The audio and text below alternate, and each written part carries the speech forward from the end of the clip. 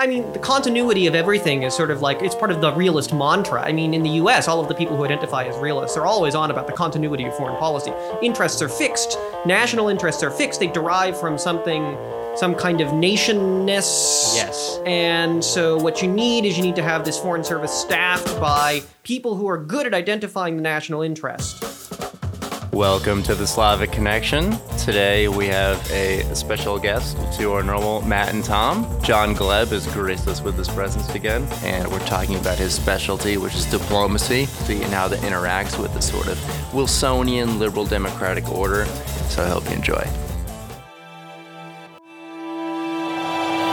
You're listening to the Slavic Connection, brought to you by the Center for Russian, East European, and Eurasian Studies at the University of Texas at Austin.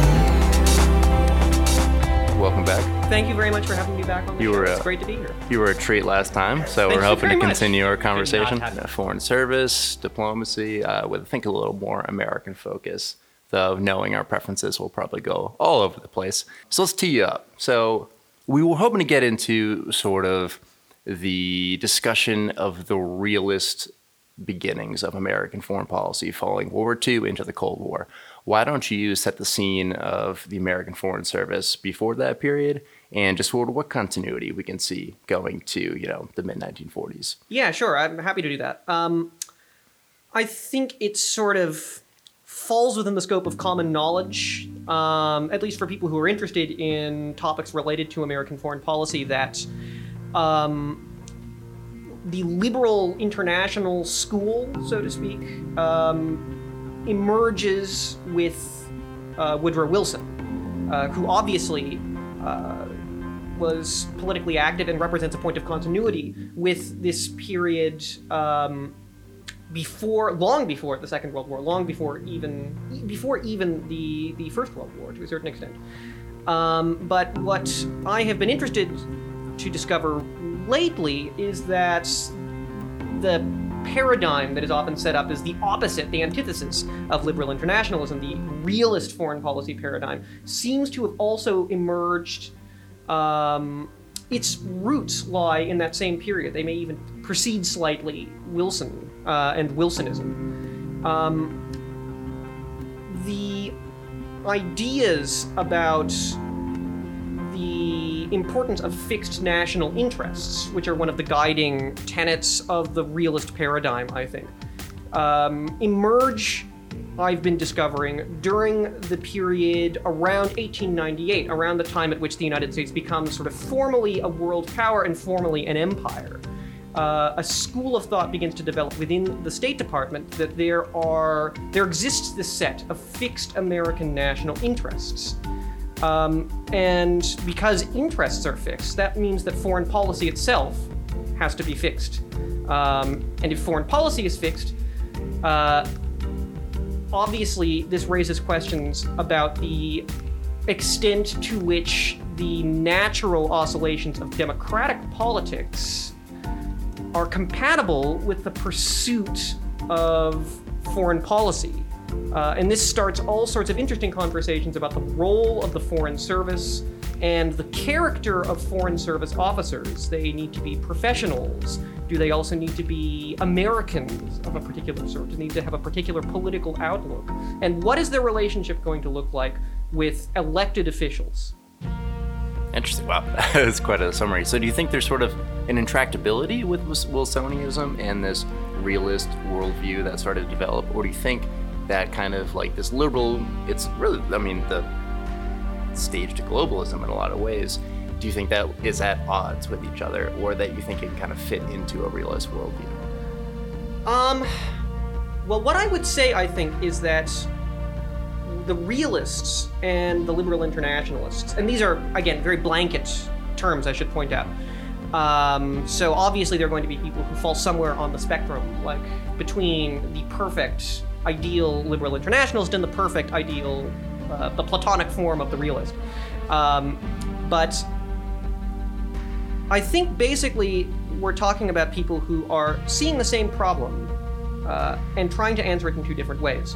So the problem is that the United States is emerging as a global power with colonies, with an empire, with commercial interests that expand well beyond even those sort of colonial frontiers. The United States is entering the world, and the world is, as you said correctly, globalizing. What do you do about that? How do American institutions need to adapt to that? And alternatively, how does the world need to adapt to the United States? How does the United States need to carve out its place in the world, or make the world, so to speak? And the realists, to a certain extent, see the question as a question about how do we make the United States into a relatively traditional great power that can play the traditional great power game. Of course, still preserving this idea that there exists a particular set of American interests, some of them even assuming that the promotion of democracy or the promotion of liberal values or American values is one of those interests that the United States needs to pursue. But still, the answer that they pose to the question, what do we do in the world, is basically, we need to be able to play the great power game. We need to develop state institutions that will allow us to compete with states like Britain and Germany and France and Russia. Russia, of course, becomes particularly important later on. We need to do things that allow us to remain strong and to counterpose ourselves against these other powers. The liberal internationalist question, which is actually, I think, particularly interesting and particularly radical, the liberal internationalist answer, that is, I'm sorry, kind of does the opposite. It looks at American domestic society and assumes that this is the best kind of social order that can exist in the world. And what they want to do is to ensure that that social order is preserved. They don't want to change the character of American institutions in really fundamental ways. They don't want to change the way Americans look at the world. What they want to do is make the world safe for American institutions, as Wilson famously says, to make the world safe for democracy. So what they want to do is to change the world around the United States. And this involves setting up lots of international institutions to kind of cushion and buffer the United States, but also to kind of make sure that everyone is playing by the rules that are acceptable to the United States. So that's a more radical and interventionist answer in many ways than the realist answer. And that bifurcation, which really occurs as early as 1900, 1910, even before the First World War, becomes really crucial, I think, later on in the century. Wow, yeah, that's incredibly interesting, and I think you set the stage perfectly for us to kind of talk about these two schools of foreign policy. For me, it's interesting to think about how once there's this bifurcation and people are thinking about this, talking about this, I mean, this is going on the political level. Yeah. It's going on at the State Department level among diplomats, yeah. These debates. And then it's also going on in like academia and writing and journals and stuff like that. Yeah. But if we go to the first of those kind of three categories, there becomes this idea of the foreign policy consensus, right? And particularly during the Cold War, it's like the only place where the parties can still agree on things is this idea that it's in foreign policy. When did that really start? Is that a very distinct Cold War thing, or was this even coming around before World War II? It is definitely not a distinct Cold War phenomenon. Okay. It is, that idea certainly has emerged. I don't want to say is emerging, but it has emerged already in the United States by about 1910. Okay, well then what's fascinating about that is that how can there be a consensus? Does that mean all of the congressmen are either realists or liberal internationalists? If there's these two sets of ideas out there now, then how can there still be a consensus? Aha, well, you see, this is what becomes interesting. It's the idea about a consensus, I think, emerges in a particularly acutely articulated form within the realist camp.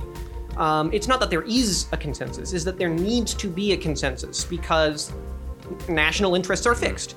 National interests do not, the national interest, this is the assumption. I'm summarizing the view at this point. National interests are the same if you're a Democrat or a Republican, if you're a liberal or a conservative. Your particular point of view on domestic politics, on a particular social issue or a political issue that applies within the United States, has nothing to do with the way in which you ought to see national interests, because these national interests are like they're real things out in the world that we need to be pursuing. And this is where the State Department begins to really sort of carve out an independent role for itself.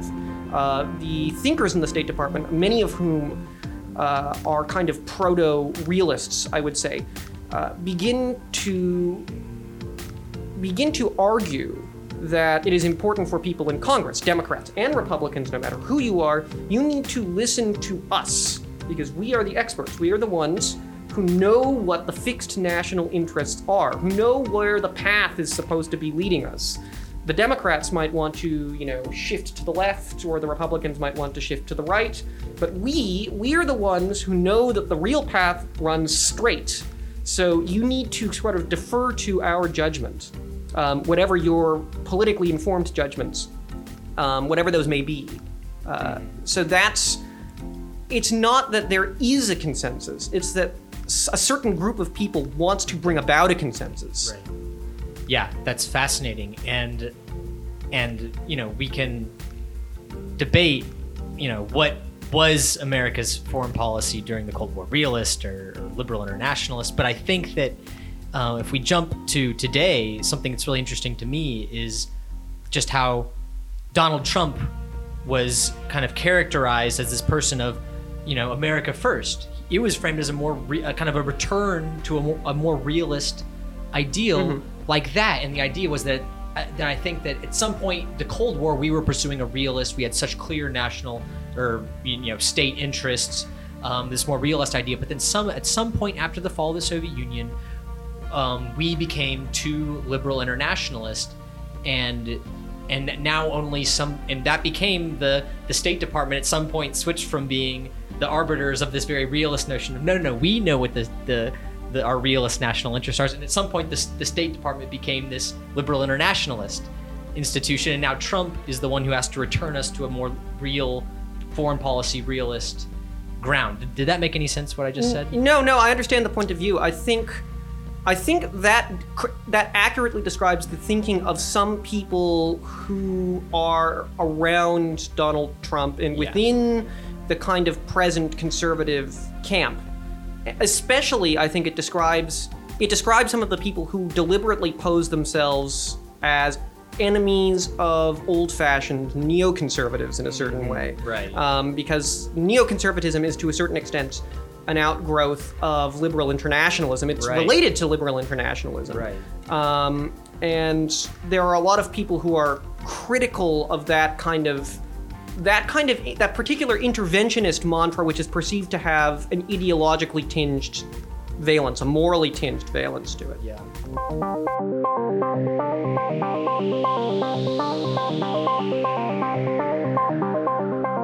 So let's move a little bit back. So you picked 1910 as this date where this consensus became a more important thing that they had to adhere to. Is that in a post-Spanish American War mindset? Is that the idea of just we have the Philippines, we are dealing with Cuba, we have this newfound land, we need to deal with it in a single-minded way?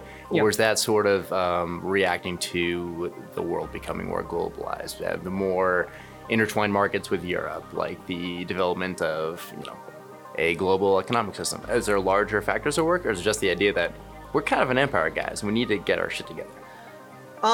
That's a complicated question to answer. And so the answer will necessarily be somewhat complex, but I will try to make it as simply as possible, I think. So the research that I've been doing lately makes me think that there are sort of three factors at play in the crystallization of that let's call it proto-realist worldview, since it's not really like high realism. It's not. Sure. These people are not Henry Kissinger, but it's trending in that direction, and it's trending in that direction for three reasons. The first reason, which is the one which a lot of people who wrote sort of the classical interpretation, which emerged from a lot of the literature in the 60s and 70s, I think, is that a lot of this has to do with the Panic of 1893 and the economic problems that the United States is experiencing at at this time when the international economic system is becoming sort of more obviously international and more obviously global. One of the problems which policymakers perceive as having caused the Panic of 1893, the economic collapse of 1893, which was quite bad for the American economy, was that at home there isn't enough demand for all of the stuff we're producing. And so what you need to do is you need to go overseas and find new markets for goods that are being made in the United States, or for products, for agricultural products too. The problem with that, this is a problem within a problem now, is that one would think that if this problem of overproduction, as it's often called, were acute enough, the manufacturers themselves would start to look for overseas markets. They would be going out and That's looking. logical, Yeah, that's logical. Yes. So if you can't sell your goods at home, you sell your goods to someone else overseas, and you do the kind of capital investment basically that's demand. necessary to do that. Yeah, exactly. The problem is that, as the proto-realists perceive it, that sort of critical mass of not enough of a market at home, that hasn't occurred yet, and they get quite angry. They're often quite frustrated at domestic manufacturers, at American businessmen. They're not doing what they need to do to sort of lock down the overseas markets. They're not going out and setting up the infrastructure they need to set up overseas. And as a result, they're sort of losing out. They're perceived to be losing out to their competitors in Europe, who are more perceived to be, believed to be better at going out and securing these overseas markets. So this is where the State Department, and specifically the Consular Service, which deals with the promotion of overseas commerce, feels the need to intercede. They intercede, one, by sort of trying to lock down the markets ahead of time, so that once the seriousness of overproduction at home becomes so acute, once the market really dries up, there are markets already locked down for Americans to use overseas. And the second thing they do is they turn to the businessmen and they kind of rap their knuckles. Hey, you guys need to be going out and using our services. We've done all this stuff, which is designed to help you. You need to help us do it, and you need to take advantage of it. So that's one thing. The second thing that begins to happen is, which is related to the first, if you're going out and promoting foreign commerce, then naturally you're going to start to run up against other people from other countries doing that. It becomes political. It becomes political, yes. So you need to, I think it's Elihu Root who says something, and he was the Secretary of State under Theodore Roosevelt. Also significantly, one of the people who was involved in a big way in State Department professionalization and reform, justifying this by saying something like, if you have foreign trade of some millions of dollars, you need to have a foreign policy mechanism that backs it up. Sure.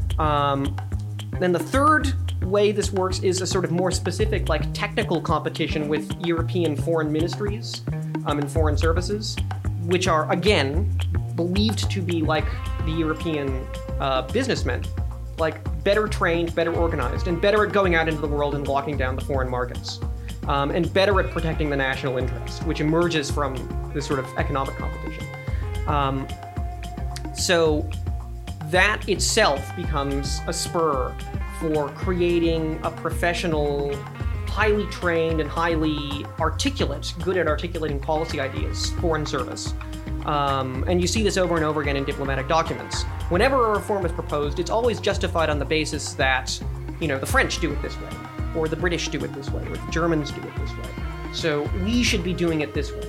Or we're doing this thing which is better than the French or the Germans or the British, so we need to keep doing that, and we need to institutionalize it. So there's an element of direct technical competition between the services too. You're talking about like the development of a market or foreign policy, which didn't exist before, and just sort of these people saying we need to be singular-minded if we're going to compete with other countries. The singular-mindedness is very, very important, because that idea, everything needs to be kind of centralized and controlled. If you're gonna compete effectively on the international stage, then everyone needs to be pulling together. And initially that involves cooperation within the Foreign Service itself. You need to get rid of the inefficient people, get rid of the political, the patronage networks, the spoils system, the jobbers, and things like that.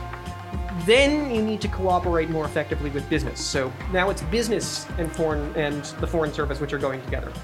And then after that, you need to also start working more effectively with the government, because you need to start coordinating the actions of people like Congress. They need to fall into line too. And pretty soon you begin to construct in your head this model of society in which everything within the state goes to a point, and that single point is the contact with the outside world. So all of the weight of the state needs to be behind you. So you get this really kind of centralized and very hierarchical and paternalistic idea of what state organization needs to look like.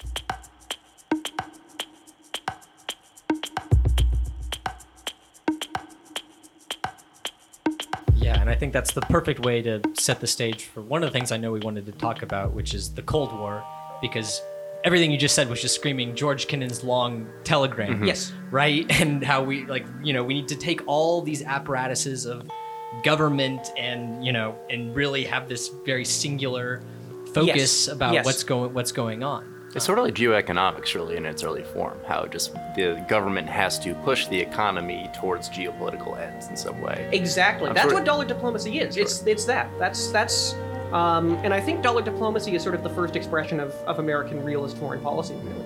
I'm thinking of those drawings you did as kids where you put a dot in the middle of the paper and then everything has to be angled towards that dot, and it's just a one perspective.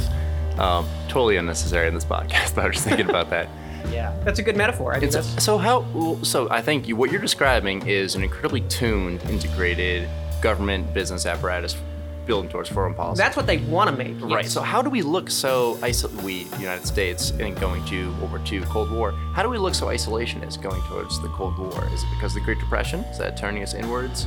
Because I see the idea of when people talk about the eventual collision between Russia and the U.S., is that, yes, they were ideologically focused, but these people just weren't really that good at foreign policy. Both are pretty inward-looking for the past couple decades. I like that point. They're kind of novices, and I think that's why you take unsocial beasts and put them together, they're going to kill each other. They're not going to hash it out. Yeah, no, that sounds right. And, I mean, you have to remember that these people, that is, the realists, the proto-realists, are certainly, I mean, even during the Progressive era, when a lot of this stuff is really kind of in vogue, paternalism, distrust of democracy, national efficiency, bureaucratic management, scientific management, the sort of scienceization and rationalization of everything, that was 1900 to 1910 or maybe 1920. This is when that enthusiasm for that kind of stuff peaks in the United States. And nevertheless, these people, the people who favor this kind of management of society, totalizing management, they're always in the minority in the United States. The election of 1912, the political party which most clearly espouses that kind of idea of the state is Roosevelt's Progressive Bull Moose Party. And it gets pretty thoroughly, I mean, it comes in second, but it's pretty thoroughly trounced by the Wilsonian kind of more Jeffersonian or liberal or individualist sort of progressivism, which the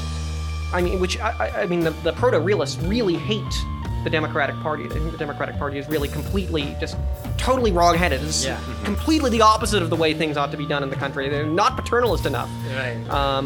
But they always lose. They lose the argument. But it's so complicated to talk about this in today's terms, because when you hear realist foreign policy, you think of something very conservative, but really this is very state-run. This is almost socializing how the country should run. Sure. And liberalism in this context is actually very conservative, very hands-off, and it's classical manifestation. Yeah. It's the Bismarck paradigm, kind of. It's, the state going out and doing things like solving social discord by reconciling capital and labor. That's really important, like having things like social security, quasi-social security systems, fair labor rights, fair working hours, all sorts of things that labor wants. Those things are important for the proto-realist type people. for the insofar as they serve the greater goal. Yeah, right? insofar as they serve the greater goal, exactly. It's all instrumental. They don't want any social conflict at home. So there has to be some kind of give and take between capital and labor. You can't just give everything to the capitalists, nor can you give everything to the laborists either. But they need to stop fighting because they need to be turning their attention outside, sort of focusing on that point. And so, can you talk about how these ideas, again, from the turn near to the turn of the century, how these then kind of gel and form, kind of when the Cold War is beginning? How if there's a continuity between that kind of stuff and then Kissinger, who we were talking about off air. Yeah. So what at this point, I'm beginning to speculate a little bit beyond the research I have done. Okay. But I suspect I may be onto something in terms of the route I'm speculating. I think what begins to happen is an institutional culture begins to build up within the State Department, which internalizes some of the thinking of these proto-realists. Another term for them, by the way, it's a term that I think there's a historian called Robert Osgood, and Samuel Huntington also used the term in the 50s, neo-Hamiltonian, which is like a kind of a substitute for proto-realist. I think that'd be very confusing to modern audiences. Yes, but let's stick with proto-realist. Okay. Now, I think... I'm sorry, I've lost my train of thought for just a second. I think what begins to happen is an institutionalization of some of these thought structures that begin to develop in the neo-realist world, in the neo-realist camp. Because a lot of these people, even though they're losing the bigger political battle, or they believe themselves to be at least, they're still retaining a lot of sway within the State Department, and a lot of them are the people who are building the structures, and also the internal patronage networks, the networks of friendship, the kind of clubbiness which characterizes the State Department of the 20s and 30s. And the State Department of the 20s and 30s includes, it's the environment in which are born or emerge as in their mature forms people like George Kennan, for example.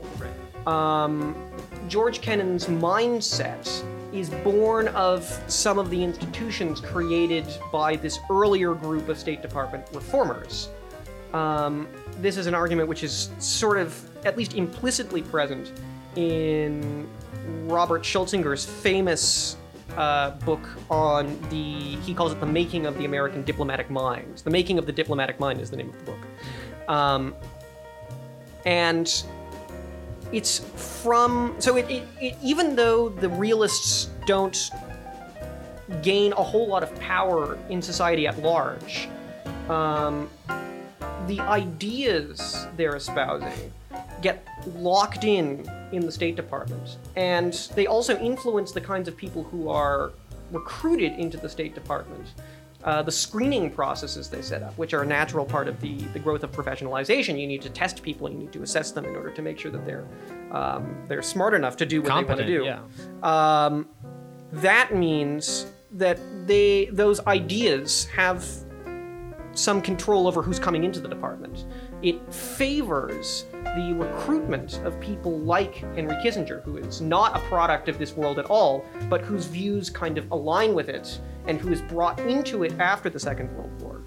That's fascinating. So that, I think, is where the continuity lies. The continuity lies in the extent to which the ideas get institutionalized within the State Department, and the institutionalization of the ideas begins to drive the recruitment and the training processes for the younger diplomats who, after 1945, really begin to take over the operation of the department and actually articulate American foreign policy in a big way. The people who become the heavy hitters. So George Kennan and Henry Kissinger are the two most obvious examples of that. Right. And then kind of the next thing that I naturally started thinking about is, somebody who we mentioned last time you were on, which is Elliot Abrams. And then I guess there's another school that then starts to emerge in the 60s and the 70s that, there's the Selma to Moscow book and Sarah Schneider. Yes, that's right. And if I understand correctly, then now we have this progression where now these older proto-realist ideas gets institutionalized. You have the Kissinger, the George Kennan, early Cold War generation. But then almost as a reaction to them, there's this new school that has a slightly different view, right? Is it fair to say that that somebody like Elliot Abrams and this whole human rights push and democracy push is a counterflow to that idea? Yeah, I suspect that that's right. This again is now launching well into the realm of speculation beyond what I've really closely studied, but I believe that may be the case. And you're right to bring up the Snyder book, because I mentioned last time that one of the most interesting aspects for me of the Snyder book is the final chapter of the book, the final full chapter, in which Snyder discusses the kind of institutionalization of the human rights promotion mindset within the State Department during the late 60s and into the 70s, really. And it's that process of institutionalization that strikes me as representing a big break with the older structures which emerged from the proto-realist camp at the beginning of the 20th century. Now, there may be a lot more institutional variation within that long sweep from about 1910 to 1970, 75. But I can't see any concern about, really promoting the welfare of other states per se. The importance of human rights work, which is not just about the national interest, or not always about the national interest, or the kind of human rights work, rather, that is not just about the national interest, that is about something more profound. Because otherwise it could be part of the realist grand, right? It's actually not something different. It's just one more element of the... And it can be, and it is initially at first. We just read Michael Morgan's book on the Helsinki Final Act, which is a fantastic book. And what Morgan points out is that the kind of rhetoric about human rights which emerges from the Helsinki Final Act, very famously emerges from the Helsinki Final Act, is entirely instrumental on the American side. But I think what Snyder is describing is the change from instrumental human rights... leftovers on the outside of that inevitably arose too. Right? Yeah, that's right, exactly. So people begin to start thinking, as the language seeps into the department, even though it's being used instrumentally, people within the department start to think about the things that they're doing in terms of the language they're using. This is one of those really fascinating processes, one of those really fascinating things about I think it's John Lewis Gaddis who brings up in his book about containment, that if you use language for long enough, if you use something instrumentally for a long time, if you use an idea instrumentally for a long enough time, that idea will begin to be real in your head, and you'll start to actually think about the things. You'll start to believe your own bullshit. Is a really crude way of putting it. I think that's such a great point. I mean, so I think a lot of these ideas, like, the difference between realism and liberal internationalism sometimes is public relations. I mean, how we talked about the U.S. and the Philippines and how that could be viewed as this sort of empire-building move, but also be viewed as this, we're protecting this civilization so we can start serving American ideals. So in the Cold War aspect, we talk about Elliot Abrams sort of acting as a new force. But at the same time, we also have Bretton Woods. We have the early European Economic Community. We have the UN. Sort of these ideas that would represent a liberal international order that have been sort of pushing this cohesion for so long, yet the Cold War is viewed as this realist standoff. And I think Michael Morgan's book is the logical conclusion of that. These things were always sort of existed, and this is the realization that the realist standoff is not going to last forever because we both just have missiles pointed at each other, and that's only going to end one way. We have to, open a new book, I guess. That's true. Actually, that's a very interesting point, is that the Cold War is not just an ideological standoff. It's also a standoff in a realist way, too. It's both at the same time. The realist orders and the international liberal internationalist or Enlightenment internationalist orders embodied in the Soviet Union and the United States. Both of them are counterpoised. Both of them are kind of mutually exclusive. And that's what the Cold War is. It's both of those things. Yeah, well, fascinating. I think I hit a lot of the points I was hoping to hit on realism. You got any more? Yeah, let me think. This is a never-ending conversation. Sure. This might be taking us in a direction we don't necessarily want to go, but then the thing that I kind of started thinking about is you take an institution like the EU, and it's, I mean, when it was founded, I don't know, how much you know about the or think about the EU, but when it was founded, it was, it's this very optimistic vision, and it's coal union. This whole new supranational entity, which is like this totally new and revolutionary thing in foreign policy history, but on the other hand, it could never really come into its own as long as there was a Cold War going on, because again, it would have been its function is actually instrumental, and it's a way about securing the economic powers of these NATO countries, basically. Yeah.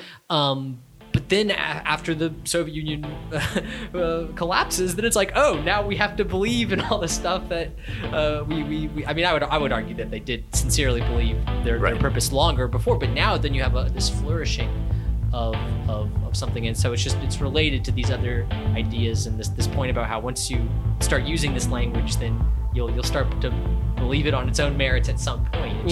Or even if not you, then other people will, and so Yeah, definitely. The EU's language would definitely paint itself as a sort of constructionist or liberal internationalist, but there's quite a bit of hard power in the fact that we can tank your economy at any moment if you don't play ball with us. Sure. Like, that is not necessarily soft power. Surrey has talked about that quite a bit, how if we put hard power, realism in one bucket, soft power, liberal nationalism in another bucket, that's not really how anything works. Like, behind each is military force and economic force. Yeah. So it's just kind of like power. It should just be how we discuss these ideas. And the other, it could be public relations. There could be a fundamental difference between guns and diplomacy. Sometimes there isn't. Yeah. I'm just thinking as we're talking about this that, there's something almost Hegelian about the way this conversation has worked out. We started with this, basically two camps of people at the beginning of the 20th century who hate each other. The proto-realists on the one hand, who think that Wilson is just utterly absurd, completely wrong-headed about everything. He's going to destroy the United States. And there are interesting implications from some people who were involved in this that Wilson doesn't really represent the United States, because in the election of 1912, he did not win 50% of the vote because of the strange split. So his election is a minority administration. Doesn't really represent all of America. Then on the other side, you get the Wilsonian types, for whom, at least in the kind of language they use, the traditional sort of proto-realist approach of employing strength and military force for pure sort of realpolitik means is an ugly thing of the past that has produced the First World War, and that needs to now be transcended in order to protect American institutions. The liberal internationals cannot stand the fact that the realists want to remake American domestic institutions. Which is an idea I find persuasive personally. Yes. There can be all kinds of opinions about that. So you move from a situation in which these two quite hostile camps to a situation in 1945 at which they're actually beginning to merge and mingle, in part because of circumstances, in part because of the perceived threat of the Soviet Union, or the perceived necessity to remake the world, because the United States sort of has a military presence everywhere all of a sudden, and it needs to figure out what to do with it. But you've still gone from a scenario of two camps to a scenario of overlap between the two camps, and intermixing of the two camps, and maybe reconciliation and synthesis between the two camps. And that's where I think that the whole idea, again, coming back to the foreign policy consensus comes from, is that it's neither liberal internationalist nor realist, but there's still some sort of consensus. Interesting. I think this is a great ending to a part one of this podcast. I think we can definitely get into more of Kissinger's development and sort of the development of Cold War diplomacy. But for the people who could follow this, I hope they were really entertained. I enjoyed this quite a bit. Any last words we want to end on? John, Matt? I just want to thank John for coming on again. Always a pleasure. Thank you so much for having me on again. It was great to talk to you. Now, hopefully it will become a staple of the show. Well, thank you for listening. The views expressed on this episode do not necessarily reflect those of the show or the University of Texas. Please visit slavxradio.com for more information. Thank you for listening. The Slavic Connection is produced by the Center for Russian, East European, and Eurasian Studies at the University of Texas at Austin. Thank you.